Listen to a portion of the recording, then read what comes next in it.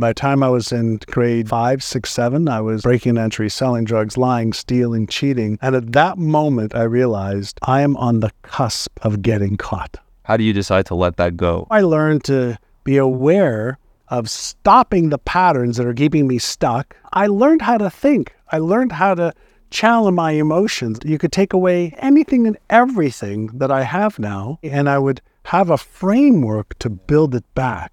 Hello, my fellow dream chasers. Welcome to the Seeds of Success podcast. I'm your host, William Rossi, and it is my job to bring you inspiring interviews with people from all around the world who are living their life to the fullest. Our mission is to give you the tools to help you figure out who you are and what you want so that you can go out into the world and make your dream life a reality. Our first guest today is John Assaraf. John is a renowned entrepreneur, mindset expert, a New York Times best-selling author. He's a thought leader in the field of neuroscience and behavioral psychology, specializing in helping individuals achieve their fullest potential through navigating their inner thoughts. In this episode, we explore John's story of almost going to prison, If I get caught, I'm going to jail. to ending up leading the growth of several multi-million-dollar businesses. We explore the depths of our inner thoughts and how our beliefs deprive us of doing meaningful things. When we have disempowering, negative, destructive beliefs, they tear us down. Would you like to do something nice with your life? Are you interested? Or are you committed? Welcome to the Seeds of Success podcast. Without further ado, our first guest, John Assaraf. John, thank you so much for having us and hosting us here at your home. It's great to speak. It's great to have you here for a lot of reasons. Thank you. It's great to be here. And you're a fellow Montrealer, so how could I say no? Yeah, I appreciate it. What, did you know that before? I had no idea. That's why. That's why as soon as you told me you're from Montreal, I'm like, holy shit, we have something in common. Yeah. So that's a big reason why I got to know you in the first place. For people who don't know you, I'll list off a few things that you know very well, obviously. So John, you've led multiple multi-million-dollar businesses. You're a New York Times best-selling author. You're a leader in the personal development, neuroscience space. And of course, you've got a little bit of a background from Montreal and San Diego. And I'll say, first of all, it's great to have you on. I think there's a lot that you can bring to my audience, but there's a little bit of self-interest, I would say, in the terms of this interview. So we both have that connection. You grew up in Montreal, or for part of your youth, you grew up in Montreal. I grew up in Montreal.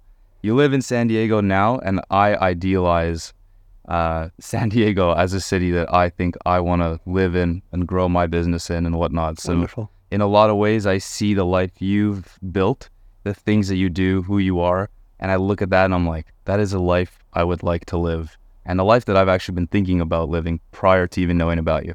So there's a lot of stuff that I want to tap into, and I know my audience will love it too. Awesome. So, it's easy to look at who you are right now. You're living a dream life, very happy, very successful. It doesn't always start that way, right? So I'd love to know a little bit about your story, if you can share a bit of the beginning, before the success started to pile up. What was that like? Who were you as a kid, and where did this start? Sure. So how far do you want me to go back? Maybe not to the hospital when you... Okay, yeah. I think if we go back to maybe the beginning of Montreal, that's really... I was born in Tel Aviv, Israel, and my parents were tired of the war in Israel, and they wanted to just raise my brother, my sister, and I in a place that didn't have wars. And because my father and mother both spoke French, they decided Montreal was a good place. And Montreal back in the mid-'60s was allowing people to come, immigrants from all over the world as Montreal was growing. And so, I went to Montreal right after kindergarten. And I quickly realized I didn't speak the language, and I went into grade 1. And back then, there were about 55, 65 kids in every class. Every kid was in a little chair with a little desk if you had one. And I quickly got behind. I didn't know the alphabet. I didn't know words. I didn't know how to speak to anybody. And the teachers didn't have a lot of time to teach me. And my mother and father were learning English. French was something they could help me with, but I only had one class in French at school. And my brother and sister were learning how to speak English as well. So they were way more advanced than I was. And so very, very quickly, I felt like I didn't fit in, and I got into trouble really early on. I sat in more corners in class than any kid in the history of time. And then as the years went on, grade 2, 3, 4, 5, I ended up getting into a lot of fights, into a lot of trouble. Didn't do well in school, fell behind in the classes. And I felt like something was wrong with me. I felt like I didn't fit in. And I was, the teachers back then told my parents they want to put me on Ritalin, which was for hyperactive kids.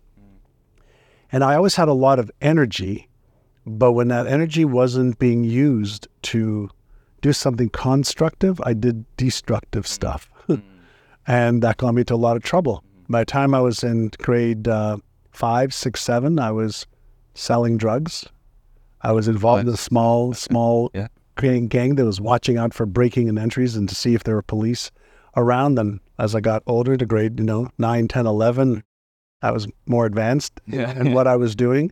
Breaking and entry, selling drugs, lying, stealing, cheating, and failing school, failed English, failed math. And I really didn't think I was good enough. The only thing that I was good at was sports. That was the only thing I was good at.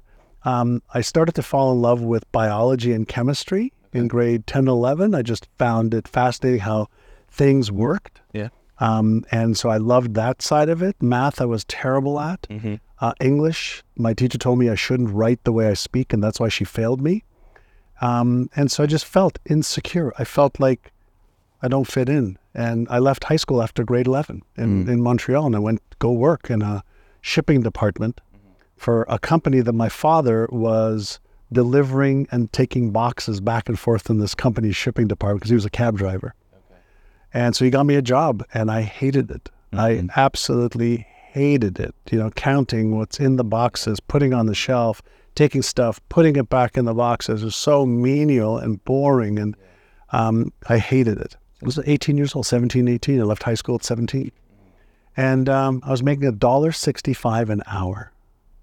An hour, to put into perspective. And I remember that because the job before that, I was working at the local pharmacy, stocking shelves and cleaning the floors and the shelves, 65 cents an hour. So I thought the $1.65 was 2.5 times more. But you can imagine what, making $25 a week is like. It's like I was making more money doing the illegal stuff than I was, but I had to have a front. Right. So, well, what's minimum wage at that time? I have no idea. Much higher. Yeah, I don't know. I was just young. Yeah. Right? I was too young, so they didn't want to pay me minimum wage. Right. So that's how it began. And then, as I was getting more brave and courageous with my unethical activities, the consequences started to go up. So now all of a sudden, we're getting caught with some stuff. Now my parents are being called in. Now friends are going to jail. Now one friend died. And the game was getting to be a little bit more serious. And now I'm an adult. So now, if I get caught doing something illegal, I'm going to jail. I'm not going to like a boys detention center anymore. That's kind of like how it helped. So, and I had a loving, caring family. But they just they didn't know how to help me. And my father only went to grade 5. My mother went to grade 3. They didn't have the education. And so they didn't know how to help me. And my brother, who was a tennis pro, was traveling the world.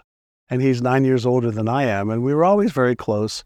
And when he came back from traveling on the pro tennis circuit, he was teaching this one-man tennis.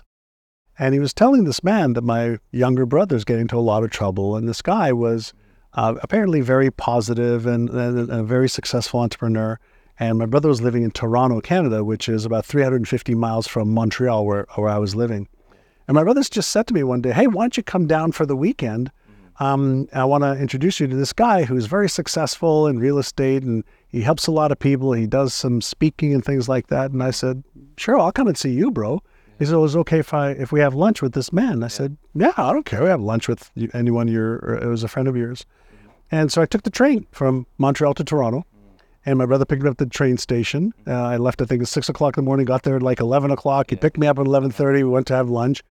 And at lunch, this guy, who was very, very nice, started asking me a whole bunch of questions about, my life, why I was doing what I was doing. Did I know the consequences that could happen as of my actions. And of course, yeah, I know. I've heard all this before. So I keep asking away. It's like, and then he said to me, he said, listen, would you like to do something, nice with your life? Would you like to stop doing what you're doing and make enough money, doing something else? Well, yeah, of course I would. And he said, what are your goals? I'd like to get a better job. So I don't want to make $100.65 an hour anymore. I'd like to buy a car because I'm really tired of taking the bus, to work every day, especially in the winter in Montreal. And I'd really love to move out of my parents' house. I'm like 19 now, and I'm still living under their roof, their rules, and they're not happy with the choices I'm making. So he says, great. So what are some of your bigger goals and dreams? I said, is there more than that? And he said, yeah, do you want to live in Montreal? What kind of car do you want? What kind of home do you want? Do you want to travel? What do you want to do? I said, well, I don't know. He said, do me a favor. He said, take a couple of moments and fill out the answers to these questions. And the first question on this document, which I sat at the table next to us, my brother and he kept talking, was, at what age do you want to retire? I was 19. And so I looked at this guy, Mr. Bass, excuse me, sir. I said, what am I supposed to put down here? My father doesn't retire. We don't know anybody who's retired. What are you supposed to put as the answer? He says, pick a number. So I'm 19. I said, is 45 okay? He goes, put it down. So I wrote down retired, age 45. I had no idea what it meant. Second question, upon retirement, how much net worth would you like to have? So I'm looking at it. I'm scratching my head. And I'm going, excuse me, sir, what does net worth mean? And he explained to me, he says, net worth is how much you have after you pay off all the debt that is owed, let's say, on your house or car or anything like that. And I go, what's a good number? He said, most people would like to retire with, millions of dollars. I said, is $3 million enough? And he goes, yeah, it's more than enough. This was 1980, so you weren't even born. Right. So I wrote down $3 million. And then asked a whole bunch of questions. What kind of home would you like? What kind of car would you like? Who would you like to help? Where would you like to travel? And I just said, 4-bedroom house, Mercedes-Benz. I want to help my parents retire. I want to travel the world. I want an Italian wardrobe. I want to travel first class. I want. I looked at it and I go, this is a bunch of bullshit. Here you go, sir. So I gave him the document, and he reads all the stuff, and he says, where'd you get these ideas and some of the stuff you want? Well, I said, I watched this show on TV called Lifestyles of the Rich and Famous. Okay. So I might as well put some stuff and told me to use my imagination. And so anyway, he reads, he says, way to go on creating a vision. And he said, most people don't understand this, but you always create a vision first, a vision of what you want. And then you come up with, how am I going to achieve it? He said, I'm going to ask you one question. And the answer to this one question will determine, he holds up the paper, whether you achieve every one of these things. And I said, I'm thinking in my head, one question? One question is going to determine whether I achieve all of that? And he goes, I said, sure. Ask me the question. And I remember him leaning in a little bit. He says, are you interested in achieving this stuff? Or are you committed to achieving it? I had a scratch your head moment. I was like, huh? Yeah. Am I interested? I'm like, committed. I said to him, I kept calling him sir. Yeah. Sir, what's the difference? And he says to me, looks me square in the eye, leans in, and he says, if you're interested, you'll do what's easy and convenient. Yeah. If you're interested, you'll keep using your stories and excuses and reasons why you can't. You know that story you told me about leaving high school at grade 11, being voted most likely to fail and failing English and failing math and all the rest of your story of why you're doing the things you're doing right now? It says, you'll have to let that go. It says, if you're interested, okay, you'll come up with every reason in the book why you can't do it or it can't be done. It says, but if you are committed, you will upgrade, and I'll never forget this, you'll upgrade your identity to match this new destiny. Wow. So I remember oh God, I didn't even know what identity meant really, but I kind of did. He says, you'll upgrade your beliefs so that you believe you can achieve it. You'll upgrade your self-worth so you feel you deserve it. You'll upgrade your knowledge. You'll upgrade your skills. You'll develop the habits that are required to achieve this and more. So he explains it to me, and he leans in again. Oh, yeah. So, young man, are you interested or are you committed? My brother's jaws dropped listening to this, because my brother's thinking about, oh my God, this makes so much sense. Yeah. And I don't know why, Will. I was a little scared, but I also was afraid of saying I was interested, right? Because I knew it wasn't the right answer. Right. So I just said, well, sir, I'm committed. And he reaches out his hand and he says, in that case, I will be your mentor. I'm like, wow, thank you, sir. Yeah. What's a mentor? Wow. And then he explained to me, here's what a mentor does. Yeah. It's somebody who guides you, shares with you what to do, what not to do, and why, shares with you how to find the solution to what you're looking for, shares with you how to plan properly, shares with you a path, a blueprint.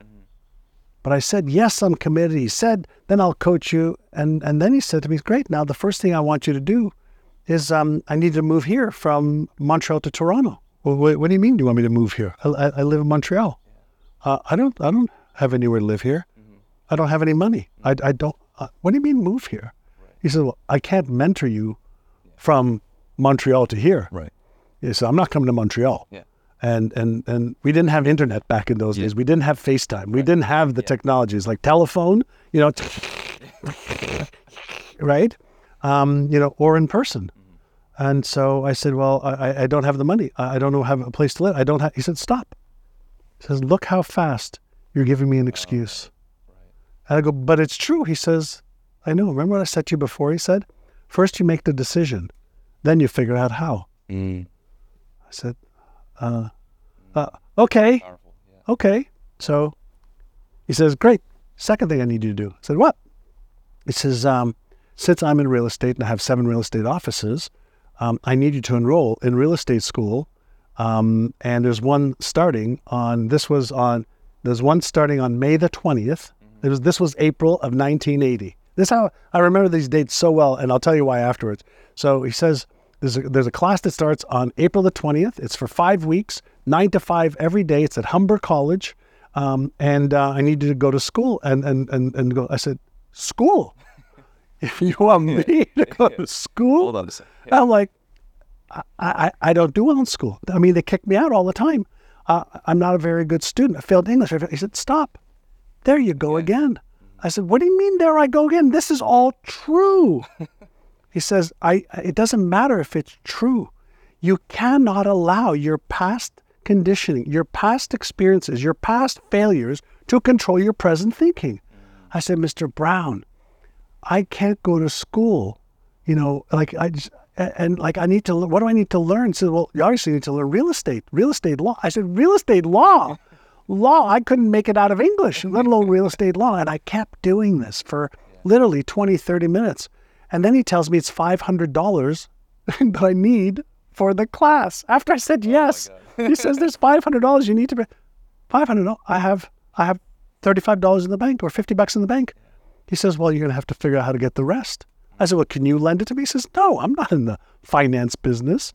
I said, once you start working for me, I'll consider it, but not to get you started. You have to show me that you're willing to do whatever it takes. Right. You have to show me commitment. Yeah. I moved to Toronto.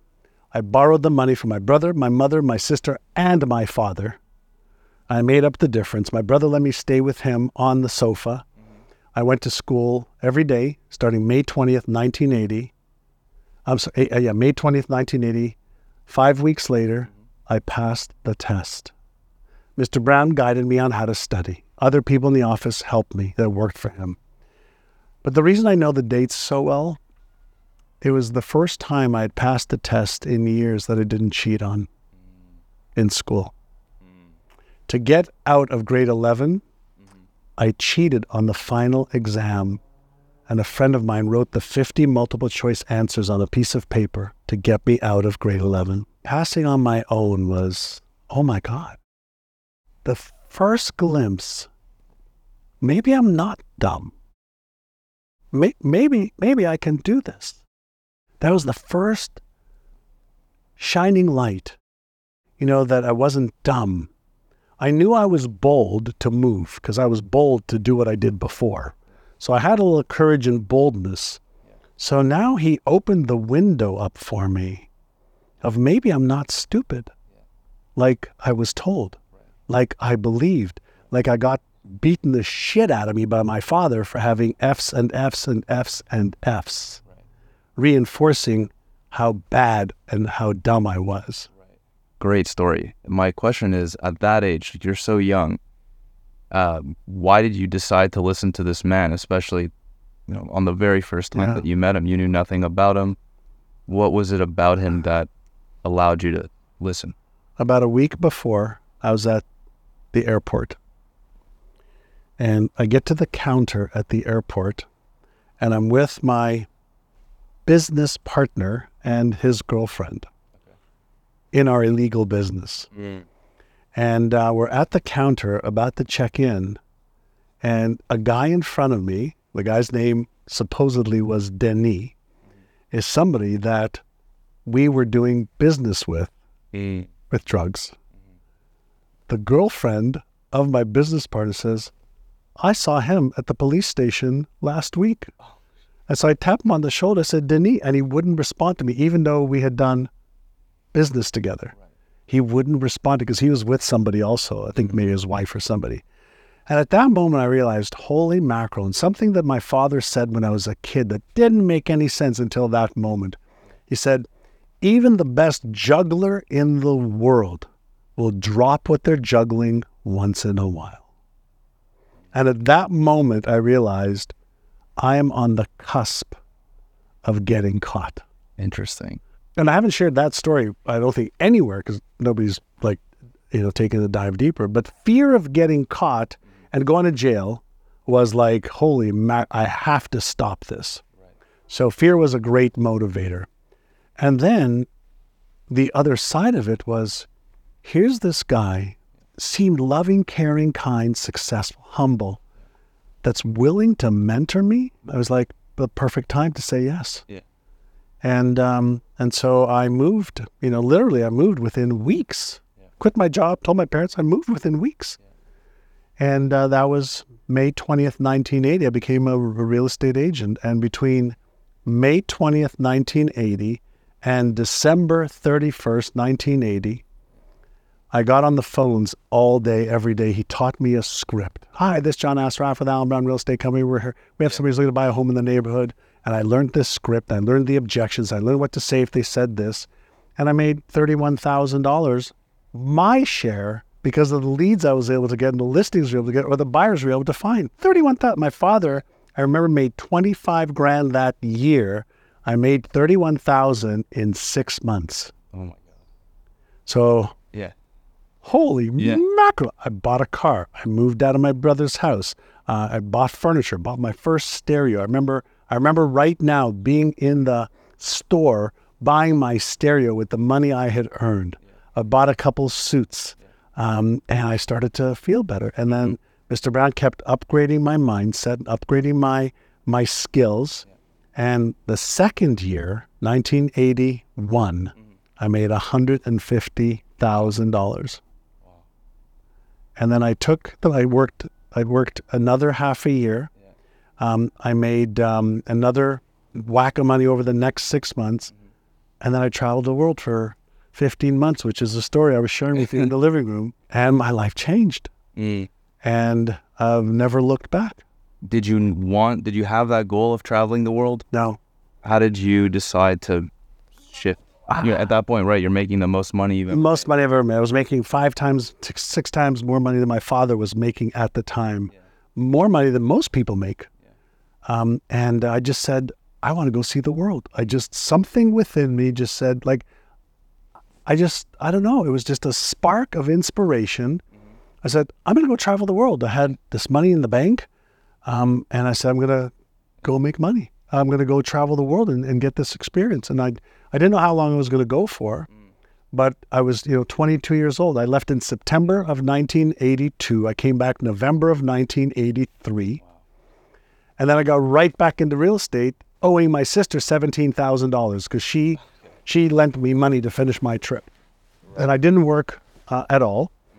Mm-hmm. I just went from country to country that I wanted to and stayed as long as I wanted to. And I stayed, $25, $35 a night places or hostels in some places, people's homes in other places. Yeah. And it was, again, one of the single best decisions of my life. And I've never stopped traveling. No, I love that. And I resonate very strongly to that. I was working in finance and was offered a 6-figure job when I was coming out of university at McGill. And I had to make the decision to say, like, is this what I really want to do? Because it was never something I wanted to do. I was just pressured into doing it by my school, my peers, society. And I knew I wanted to travel, and I knew I wanted to start a business that was more meaningful. That decision to, not prioritize money, but rather prioritize other things like experiences, life, health, whatever, that was very hard for a lot of people to do. And it was hard for me to do. Sure. My question to you is how do you get to that point where you're probably at the most confident that you will have been, you're making the most money? I feel at that point, money might take some form of importance or priority. How do you decide to let that go and take that trip? I remember one of my early, from a distance mentors was Bob Proctor. I met him because he lived in Toronto, and I went to training events for motivation and stuff. And I remember one day, he said, "Are you trading your life for what you love?" And he gave a lot of examples of people that maybe were lawyers or doctors or engineers or professionals or took jobs because that's what parents told them to do. That's what society told them to do. But it wasn't what they loved. And he said, first, you choose the lifestyle that you want to live. And then you figure out how to achieve that lifestyle. Once I knew that I could make money, because I was upgrading my entrepreneur skills, my sales skills, I had to learn marketing and my business skills. I never felt insecure.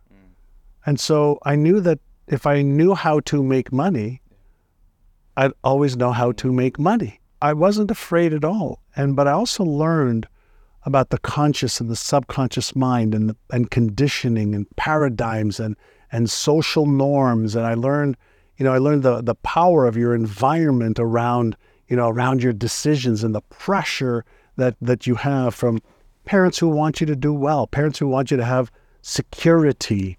Well, that was all shattered, over the last 20, 30 years about companies don't give you security. And I was taught, like literally starting at 19, there's only one place security comes from, and that's within. That's you. So I worked more on my inner skills, what I call are my neuro muscles, than I did. I worked hard on my external muscles also. So I was like, I knew that behavior, what I do or don't do, causes results. So I always looked for what are the things I need to do. What do I need to learn? What do I need to do? What do I need to say? What do I need to stop saying? How do I communicate better? How do I understand in what I did back then was selling?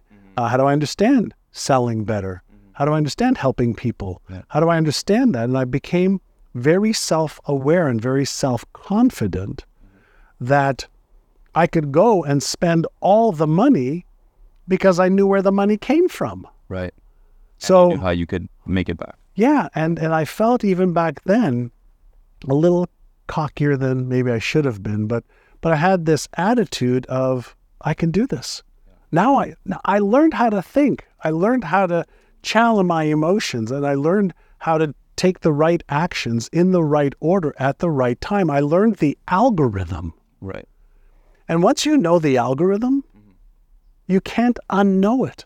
You could take away anything and everything that I have now, And I don't just mean financially, but you could, take anything away and I would have a framework to build it back, at least a framework that is repeatable and predictable. Yeah. So, and the beautiful thing about, the era that we're living in now, how to fill in the blank, how to build a podcast and make it successful. Mm-hmm. We know how. Mm-hmm. How to be a really good interviewer. We know how. Mm-hmm. How to put a robot on Mars. We know how. How to land, a rocket on the moon and bring them back safely. We know how. Yeah. How to health, wealth, relationship, career, business, we know so much of the how. Mm-hmm. So, and especially now, the internet, now AI is like, oh my God, at our fingertips, we have more of the how than we've ever had in our lives. And so I knew that I had some skill sets that were lifelong tools I could use. But that's the path that my mentor put me on. Right. He put me on a path of inner confidence, self-confidence, self-worth, self-esteem. He put me on a path of having the right beliefs. He put me on the path of upgrading my skills and getting better and better and better every day a little bit. Yeah. He put me on the path, to understanding how to develop strategies like, how am I going to achieve this goal? You want to lose 25 pounds of fat? Yeah. Great. You want to have it surgically removed, or are you going to exercise, diet, and sleep well? Like, which one? You're going to balance your hormones? Yeah. So I learned that for every goal, there's a way of thinking. Yeah. There's emotions that move you towards it, emotions that move you away from it. Mm-hmm. And then there are things that you need to do. Yeah. And I'd love to get into those strategies and frameworks. Sure. Before that, I'm just curious on your opinion. So one thing that a lot of people that listen to my work have in common is we're all looking for something more. And I mean, when I think about my life and people who are similar to me, there's a lot of, and actually this is the biggest reason why I started what I do now, is because when I said no to my job, my finance job, I reflected back on why I was able to say no to that. And I had tons and tons of friends who were offered the same position, and they hated the job as much as me, but they said yes. They chose to be unhappy for a multitude of reasons: respect, safety, comfort. Sure. Why do you think most people work in jobs that they hate? Or to make it more general, why do you think people choose to lead lives that they know they won't enjoy? So it's multifaceted. So number one, beliefs drive behavior. So they have an underlying belief that if I take this job, it will give me this, that, and it'll prevent this, and this. So that's part one. Part two is we are neurologically and biologically wired for safety and comfort. So, we want shelter. We want a home. We want a roof over our heads. We want a bed. We want food. We want, lights to turn on. We want water. We want that. Those are like basic needs, right? And so when people take a job that maybe they don't love, or they accept a relationship they're not totally happy in, is they're meeting somehow some of their basic needs, which is biologically wired into them. And the other part that's wired into our brain is to move away very, very fast from what we don't want. Mm-hmm. So this desire for what I need, food, shelter, safety, security, and my moving away from neurochemistry of, I don't want to be broke. I don't want to be, to not have this stuff. I don't want to be respected. Those two entities pull and push on each other. Mm-hmm. And most people don't yet have the self-confidence, that they can have all of that stuff anyway. Mm-hmm. So they trade their life for what they perceive is safety and security, only to find themselves in a prison where the door is unlocked, but they can't get out. Your beliefs shape your reality, right? What are the types of things that we tell ourselves that might be negative or limiting? What are the types of things that we can say that might be uplifting? So before I answer that question, the first thing that I think is worth getting into is, were you born with any beliefs? Were you born with self-image, or how much you're worth, or, self-esteem? No? Were you born with any fear? Were you born with any knowledge or skills? No. So when we talk about what are some of the things we say to ourselves, well, first and foremost, we say to ourselves the things that we have learned to say to ourselves. And we have learned them either from television, radio, our friends, our teachers, our parents, or our brothers and sisters, So the environment shapes our early belief system. From a pure neuroscience perspective, what is a belief?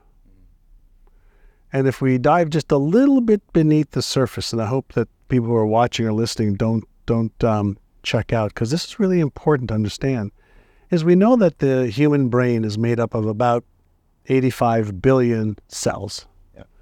When those cells get activated, the neurons cells, fire, they create connections. So the neurons that fire, wire, right? So let's say I heard when I was a kid, you're not really that smart. This isn't for you. You're not good enough. You're not worthy enough. You're not smart enough. You're too young. You're too old. You're too white. You're too black. You're too from the Middle East. You're too from here. Whatever it is that we're told. When we're very young, we don't have the ability to say, well, why do you say that? Right. What gives you the evidence to, you can't have a cognitively stimulating conversation at a certain stage of your development. And you don't know that you can question. And so you believe, oh, mommy says this, daddy says this, my brother says this, my sister, got angry at me about that, my teacher said that, my report card, means this. So we develop these beliefs based on society norms, based on expectations, based on our parents' upbringing. And I can't tell you how many things my mother and father used to say that when I look at it back, I go back, what the F? Like, what? How did you believe in that? Well, we believe things in religion that aren't true. We believe things about friends or people that aren't true. We believe things about this political party or that political party or that ethnicity because we've been passed those ideas down. So the challenge with that is our beliefs create the lens by which we perceive the world, and we believe it's perceiving us. And our brain has got this innate ability to make sure that our outside world that we see matches the internal map of our reality, of which beliefs are a part of them.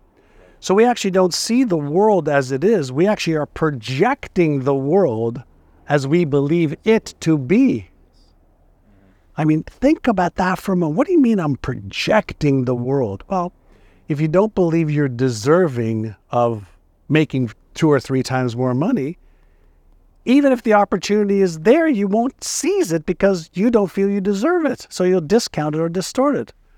If you don't believe you're smart enough, good enough, worthy enough, if you believe that, bad things always happen to you, or you wonder, why do I get bullied no matter where I go? Well, that's because that's the expectation you either knowingly or secretly have. Mm-hmm. It's a rough one for a lot of people to really understand. So, when we have disempowering, negative, destructive beliefs, they tear us down. Constructive, empowering, positive beliefs lift us up and build us up. So if the beliefs you hold, for the most part, weren't the ones you chose, you accepted them, probably unknowingly, so it's not your fault. How did you believe what you believed? Well, somebody maybe told you, so they used words. Well, could I use words to tell myself something that I don't believe right now that I want to? Yeah, that's called an affirmation, affirming in my mind a new, empowering, constructive, positive language pattern. Well, how do I do those? I said, well, you can go onto ChatGPT and see if it'll write out 100 for you on the things you want to believe. Go to Google. Just use Google. Go to Claude. Go to any of your search engines and say, I want 25 affirmations for health and 25 for wealth and 25 for my relationship and 25 for my self-esteem. And then you know what? Writing it down or getting it, it's like one part of the equation. But that would be like if you want to become a better actor or actress, you can either write your own screenplay or get one from somebody who's written one. But once they've written it, then how would you become that role? Right. How would you, if I said to you, I'll give you $1 million to learn this 5-page script, to be an actor. There's a little role in a movie. Yeah. And I gave it to you. I'm going to give you $1 million. And for everybody who's listening or watching, play this along with me. I gave you $1 million to become this role. What would you do? You have to film in 6 months.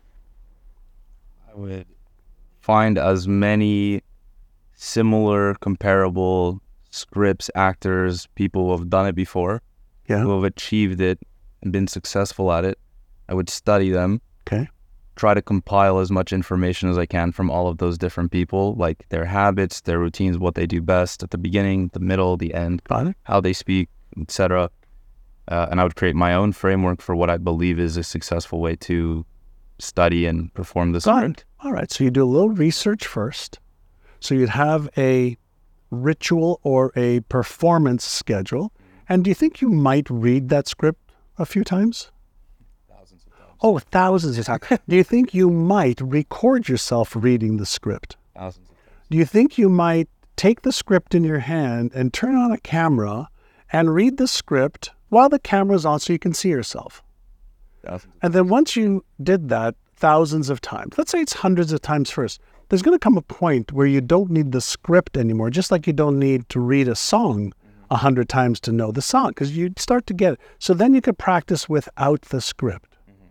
And from a neurological perspective, based on what I shared just earlier, wouldn't that mean that every time I researched and read the script and practiced it, I would be firing brain cells and I'd be wiring brain cells? And through repetition, it would go from conscious effort, like conscious effort learning how to eat or tying your shoes or putting on clothes. Right. I would develop a pattern that went from conscious effort pattern to a subconscious automatic pattern based on something called automaticity.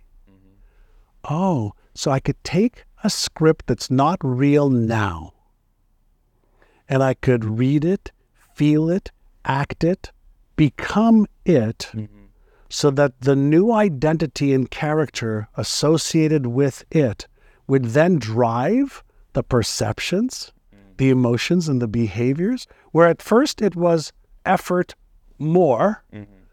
Doesn't spaced repetition create effort less? Yeah. I think maybe I would start with that. So like you said with the script, we can apply that concept to how we think of ourselves. Everything. How you think of yourself. Our brain has these circuits that turn on or off. Our brain has some networks that work, together or separately. Self-image is a reinforced neural pattern. The income you earn that you've got comfortable earning is a comfort zone neural pattern. The weight that you are at right now is just an effect of your internal self-image and some of these patterns that have been conditioned.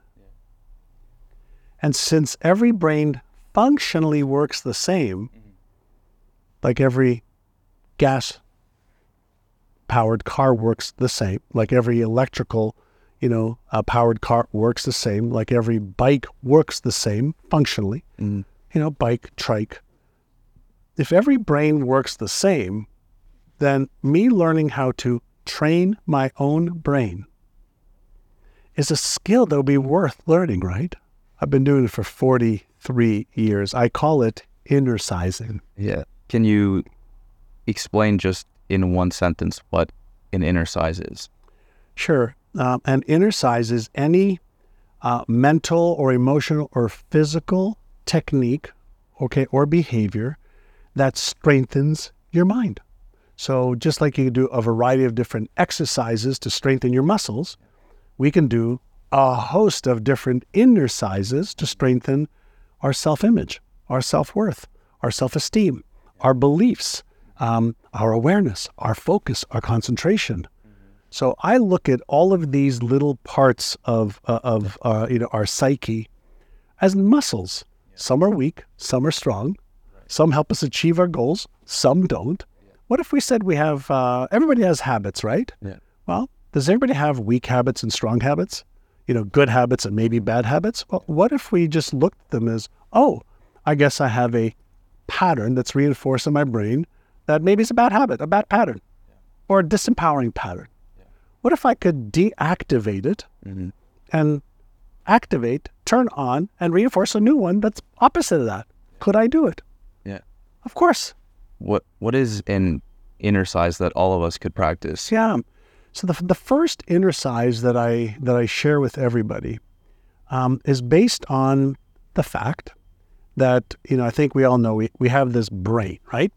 But the brain's got a nervous system. So from the base of the skull, we have a vagus nerve, not Las Vegas, but Vegas, V-A-G-U-S, vagus nerve. And part of that nervous system, right, that goes from the back of your skull, the back of your head, all the way down your spine and then across your extremities to your bottom of your legs is the nervous system. There are two parallel systems, and one is called the sympathetic nervous system. And the sympathetic nervous system is one of our systems. We have about 11 core systems in the body, but one of our core systems is the nervous system. And so let's say, we're walking down the street and we're talking with our friend, or maybe we're looking at our phone, and all of a sudden we hear, tires spinning, and we're about to walk off of the curb onto the street, and we jump back, okay, onto the curb, and we see a car just swooshes by. Well, we know that it's because of this this sympathetic nervous system that heard the sound at the speed of sound, that traveled into our ear canal, activated a part of the brain called the thalamus, that caused us to move back because of the fight, flight, or freeze automatic system that's been evolving for hundreds of thousands of years. Oh, wow, that's a good system to have. Wow, an early detection mechanism. I have one of those? Yeah, that's what that's for. So sometimes we need to fight something for survival or safety. Sometimes we need to freeze. You ever see animals on one of the animal channels? Some of them just freeze, and they're they freeze, and the predator thinks it's dead, so it leaves it alone. So we can freeze, and all of that's doing is for protection. So fight, flight, freeze are three of the core ways that this system works. Now it gets activated, and this is where most people have a lot of ignorance around. It gets activated anytime there's real or imagined danger or discomfort. Give you an example. You want to speak in public, and speaking in public is going to round you off and round off your skills, and maybe you can get paid, maybe you can get a promotion. But inside your mind, somewhere, somehow, maybe when you were 5 or 6 or 7 or 8 or 10 years old, you stood up in class to give an answer. You got the wrong answer, and all your friends went, "Ha ha ha, you're so dumb. Oh my God, you couldn't get the answer to that simple question. Like Mary knows the answer to that question." And you have just been minimized at a young age, and now your brain is just wired. Standing up to speak equals pain, discomfort, being embarrassed, ashamed, ridiculed, judged, bam, all in one fell swoop, in one question, in one you trying to answer. You never get back up again to speak in public. Why? Because your brain is projecting that might happen again, and who the hell wants to feel like you did then? So it builds this neural network and pattern in seconds that last your whole life. Now, in the example of crossing, walking, get on the street to walk, that's where it saves your life. But our subconscious mind doesn't know the difference between something real or imagined. So any information we have in this subconscious part of our mind can trigger this fight, flight, or freeze. And it will usually show up as rationalizations in our self-talk. We will talk ourselves out of what we need to do because, I don't have the time. I'm too young. I'm too this. I'm too that. I'm not enough of this. I live here. I live there. I'm this ethnicity or that ethnicity. So we use the story and the excuse to protect ourselves from the reality that we're not even aware of. Right. So we do more to avoid pain or discomfort. So, how do you flip that? Well, so first we want to flip to the other system, right? And that's the parasympathetic nervous system. That's our calm to respond system. The sympathetic is automatic, reactive. The parasympathetic is deliberate, okay, and responsive. That's a skill. So just to put into perspective, they teach Navy SEALs underwater how to stay calm so they can respond when enemy are attacking them underwater. They teach astronauts when they're out on the spacewalk how to stay calm in case fluid gets into their eyes. They teach firefighters how to do this going into a burning building. They teach police officers, in hostage situations, how to stay calm so that they can actually use the thinking part of their brain versus the reactive part of their brain. And the first thing everybody learns, is using the breath. So let's say that you have doubts, fears, anxieties, worries, stress. If you just took 6 slow, deep breaths in through your nose, breathing into the diaphragm to expand the diaphragm sends a signal to the brain that there's no danger. And then if we increase the air into the lungs, the brain says, oh, no danger. And if we just do it slowly, the brain says, oh, you're breathing slowly, there's no danger. When there's danger, how do we tend to breathe? Shallow, fast, right? Right? And we're heightened state of awareness. Well, we're actually turning that system off and deliberately turning on the other system. When one part of our system is on, the other one shuts off. So either we're fight or flight, or we're in calm to respond. Now, we can actually teach ourselves how to be in both and use that neurochemistry for fuel. So the first thing we do is breathe in slowly in through our nose and breathe out even more slowly out through our mouth. And I like to suggest that people breathe out like they're breathing out through a straw just to pay all of the attention on the lips and the breath. So you just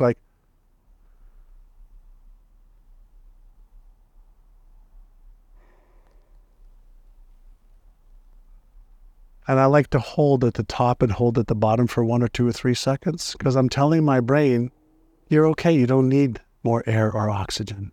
So I'm deliberately learning how to be aware of the stress, anxiety, worry, doubt, or fear. And then I'm switching over to the part of my brain that I can actually think with. And then once I'm in a calm state, I go, okay, this thing that you want to do, is it really going to hurt you? Will it make you feel uncomfortable? Okay, yeah. But what's the reward if you do? Well, the reward if I do is this and this and this and this and this and this and this. What's the downside, of doing it? Well, maybe I'll mess up my words. Well, what can I do to not mess up my words? Well, I could practice. I could have a PowerPoint. I could have a cheat sheet. I could get better at it.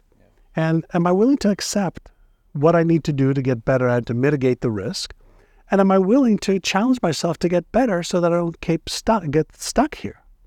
So now I'm back at choice. So now I can have awareness. I can have a new intention. I can say, here's what I want to do. I say, okay, just to move forward instead of backward, what's one little thing that I can do? And you would apply this at any moment when you... anytime there's an excuse. Anytime. Yeah, anytime. Like why? Like if you think about, why do I procrastinate? Yeah. I want to achieve the thing, that doing the thing helps me achieve. Why would you ever procrastinate? There's some mechanism that's causing you to procrastinate. And there's only 3 reasons people procrastinate. Okay, well, can I upgrade my self-image? Yep. Can I change my beliefs? Yep. Can I manage my fears? Yep. So now I'm going to stop procrastinating because I'm going to deal with the cause of procrastination. Self-sabotage, same thing. Most self-sabotage is around fear, limiting beliefs, self-image related, because I don't believe secretly I'm worthy of that or that I deserve that. So all of the behaviors have an effect, but all of the effects have a cause. I like to focus on the because of the stuff. So let me get better at that. Yeah. If you're a football player and you're a quarterback or a receiver, or you're a baseball player, you're a pitcher, a catcher, or a batter. If you pitch and the pitch doesn't get to where you want to, that's the effect. You don't get mad at the effect. You say, like, did I hold my finger wrong? Was my motion wrong? Was the process wrong? If you're a catcher and you're a catcher over here, but the ball's coming over here and it keeps hitting in the head, okay, so I better move my fucking glove over. You know, if you're a quarterback and you keep missing the mark, you know, by a foot, there's something has to switch. If you're a hockey player, it doesn't matter. You know, the end result, the goal, the touchdown, the hit, the catch, the pitch. That's what we do. Okay, or that's that's the stuff we do. But if we want the result, we have to adjust the mechanisms by which we achieve the results. No different again, an archer. The bow and arrow is the same, right? They pull back, you know, and then they release, and they usually will breathe out before they release. Yeah. You know, so there's a process to all of it. Most people are not prepared to, A, learn the process, but then B, practice. And, you know, there's a wonderful quote that I found a few years ago from a friend of mine, Dr. Sarah Mackay. She goes, amateurs practice until they get it right once or twice. Pros practice until they can't get it wrong. That's powerful. Yeah. So you have to be prepared to do the work, the residual work, to create and reinforce the empowering constructive pattern. And contrary to popular belief, practice doesn't make perfect. Perfect practice makes perfect. And we know that practicing one time the Rubik's Cube, you don't become a champion that way. Reading a book one time, you know it? No. No, you missed 98% of the book the first time. You know it when you read it again. And you say, let me take this and let me go and apply it. And the visceral experience, that's actually what's called learning. The intellectualizing is like mental masturbation, okay? Thinking that, I know this. Right. You don't know shit until you do it and then you experience it. And then if you don't do it, why aren't you doing it? Well, I'm lazy. No, you're not. You're just not committed.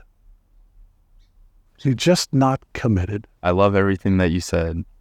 So powerful. Can you put that into a framework? So I'm listening to this part as the interviewer, part as, you know, definitely taking what you're saying into consideration. Suppose I'm at a stage, I can paint you an avatar if you'd like to make it more precise. Let's say I'm 25, I'm in a job that I don't like. There are things in my life that I'm not happy about for multiple reasons. But I have control over them. Like, I can choose to be happy. I can choose to be unhappy. So it's not a dead end. You're not a victim. Right. How do I go about changing that? What is a framework I can abide by? And you've touched on all of those things. Yeah, I'll put it all together for you. How can we put it together? We're sitting here at my home in San Diego. The ocean is right over there. You know, we're facing west right now, right? Because the sun sets right there every day.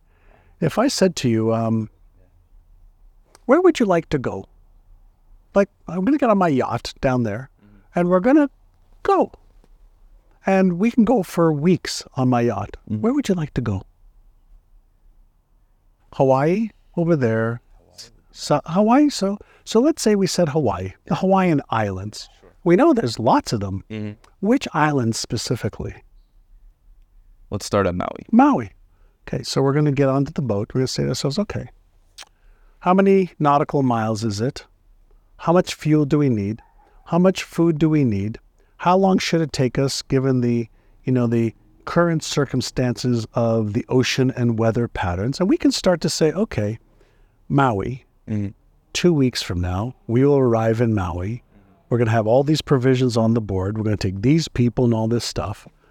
But we're going to set the vision for you and I sitting on the beach in Maui 2 weeks from now with a yummy, delicious pina colada and some sushi, like, oh, mamma mia, it's going to be so good. And maybe a glass of vino or champagne to celebrate. And we're going to be on that beach, and you and I are going to be high-fiving, and our girlfriends or wife, in your case, your girlfriend and my wife are going to be like, oh, my God, you guys got us to Hawaii, and that trip was amazing. Yeah.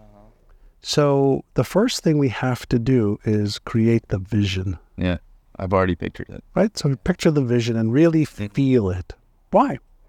Well, our brain works really, really well with clarity of a vision. Now, some people say, but I don't know how to achieve it. It's not time for that yet. You don't know how to achieve the vision when you set the vision. And then if I said to you, okay, so we have a vision that we're going to sit in Hawaii 2 weeks from now, and we're going to celebrate and party. That's the vision.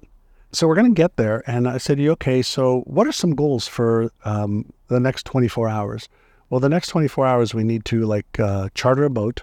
We need to hire a captain. We need to, these are all the things that we have in the next 24 hours. Right. And then we need to, how are we going to pay for it? Oh, we need to find how much money is going to cost us to fuel it, to feed it, and all that. So we need to set, here's all the stuff that I need. And now we're going to set some goals. Okay, then we're going to have this done by this date, and that done by that date, and that done by that date. And then on the last day, we need to do this before we leave. So I don't need to do everything right now. I just need to know, what do I need to do right now to prep me for getting over there?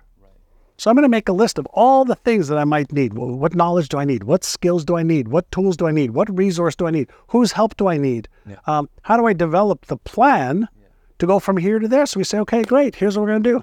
We're going to leave, my dock. We're going to go, to Coronado first. We're going to pick up some provisions in Coronado. That's like phase one. From Coronado, we're going to head out, and we're going to go X number of 100 miles, right? So we're going to chart a course to reach a certain target by certain dates. So now I have vision. Now I have some goals. Now I know what I need, by whom, by when. And so now I'm going to ask myself, are there any things that can get in my way? Well, what if, and now I'm going to write down all the things that could happen. Yeah. And then I'm going to say, okay, well, if this happens, we could do this, this, and this. Check. Well, what if this happens? Well, we're going to do this, this, this, this, and this. So now I have counter strategies. So now my brain has, the goal, what, right? Now we know when we're going to achieve it. Now we know how we're going to achieve it. Now we've decreased our risk. And now we have to, just get on our way. But before we do any of that stuff, my first question to you is going to be, are you committed to being in Hawaii in 2 weeks? Or are you just interested? Because all this stuff that I shared with you shows up in this dirty, dirty, dirty, dirty 4-letter word. It's called work. Man, I love that. Everybody wants to go to heaven. Not many people are willing to die.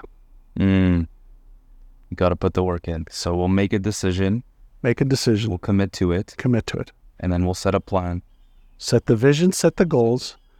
And then the timelines, the tools and resources needed, the potential risks, and mitigate those, and get busy.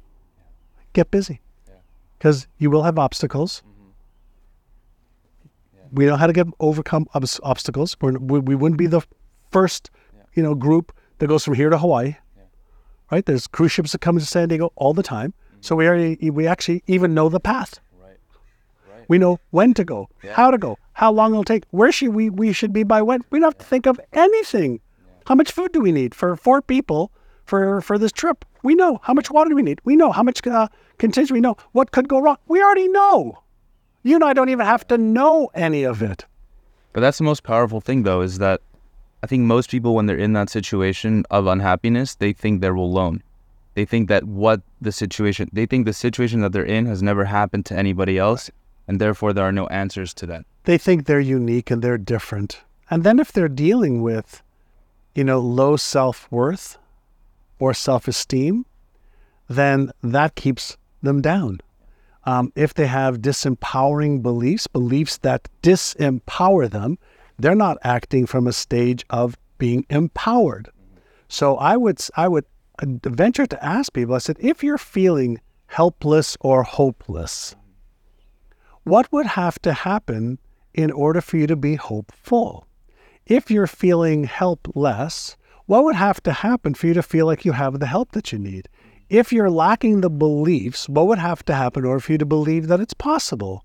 If you're lacking the strategies, what would have to happen in order for you to get the strategies? If you're lacking the resources, how could you become resourceful? If you're whatever the lack or limitation is, what's the polar opposite of that? See, and here's, maybe we'll end with somewhere around this, is whatever we give attention to, okay, energy will flow to where attention goes. So if I'm focusing attention, I'm unhappy, and I give it, if I give it more attention, then it expands. Yeah. But if I say, well, let me stop for a moment. Let me take 6 deep breaths, deactivate that part of my nervous system, and say, what would have to happen for the polar opposite to be true? I've just activated my biocomputer to come up with answers. So the power of my questions really determines the power of where this $100 billion organ, okay, goes. Mm-hmm. And it really is worth over $100 billion. And so now, if there was a way, would I want to know it? Mm-hmm. If there was somebody that could help me, would I want to meet them? If there was, okay, a more empowering belief that I could acquire, would I want to learn how to implement? So now I learn to ask better questions. Mm-hmm. Now I learn to be aware of stopping the patterns that are keeping me stuck. And now I say, how do I create a more empowering, constructive, build me up set of self-talk patterns, emotional patterns, behavioral patterns that create new habits? I ask everybody this, so please, some people get offended by it, but first one is, how old are you? 62. What does it feel like to be 62? 45. 45? At the mind, the body level, everything? My body is in as good a shape as it's been for my whole life. Mm-hmm. I'm focusing on an 8-pack for 62. I had a 6-pack at 60. Mm-hmm. I can kick my kids in basketball. I can out-bike, out-ski, outdo most people from a health perspective. So I feel phenomenal, mentally sharp, sleep great, eat great, feel phenomenal. Nice. What is one thing that you put a lot of priority on when you were younger, and as you got older, you realized it wasn't actually that important? Boom. What other people thought of me. Can you elaborate? As I mentioned, I used to be very insecure. And so I knew I was insecure, therefore I was looking for security in what other people said about me. Mm. And now I feel very secure with who I am, and I love who I am, and I respect who I am. And I want you to like me, but I don't need you to. Mm. Well, that's a good little reframe. Yeah. What is a big mistake that you've made in your life, or a big regret that you have that you learned a valuable lesson from? How long do we have? Listen, my life has been filled with so many mistakes that were the catalysts to lift me up, because I learned how to frame stuff and frame them over time. Like I have big mistakes in different areas of my life. You know, I've made mistakes financially that have cost me millions of dollars because of my ignorance. Mm-hmm. I had made a lot of money on a deal, and then put all of that money into several different ventures that I didn't protect myself from, and lost 75% of the money it took me 10 years to make in 1 year. Wow. So it was like, oh God, I regret, I wanted to, multiply, what I had made in a very short period of time, but I had blinders on that were fueled by the money and didn't protect the downside. In relationships, I've been married twice before. I've been with my wife, Maria, now. We've been together. Tomorrow is actually our 18th anniversary. Right. We've been together for 24 years, and it's been magical. Mm-hmm. Regrets are not learning about communication in a personal relationship like I had learned in a business relationship. Mm-hmm. And it caused a lot of pain and heartache for me and my, former life partners, many, many years ago. And so it's, some regrets around that. But every one of those things, I've taken very, very seriously as a way to reflect on what I did well, what I didn't do well, what could I learn, who do I need to apologize to. And it's given me a chance to just keep growing. So, and I got lots of them. Yeah, I got so many of them. Yeah. My last question. So, well, it's not even a question. That's actually for you to share, if you don't mind. So you filled out your portion of this daily journal entry. Yeah. I'm curious if you don't mind reading your one piece of life advice and just explaining why that is the piece of advice you gave. Sure. So I wrote down treasure every second. And the reason I chose that is there's a couple of reasons. Number one is only this second, this moment counts. There really isn't a past. There really isn't a future.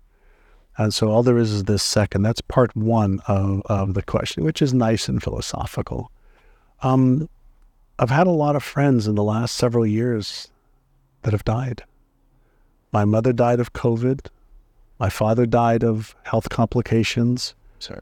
I have a very good friend who's going through fourth stage cancer right now, will probably die. Another very close friend just found out she has leukemia 2 weeks ago.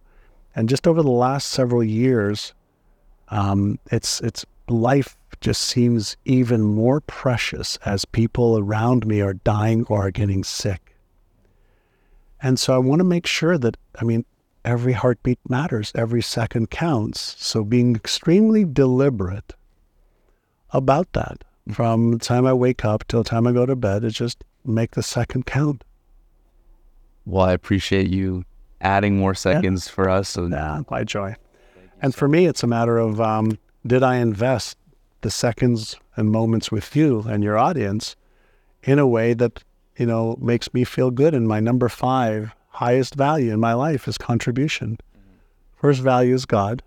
My second is health, spiritual, emotional, mental, and physical, and financial. My third is my family. My fourth is contribution. And fifth is actually fun and experiences. So I got to participate in several of my highest values with you today. So thank you. I appreciate you. Thank you very much.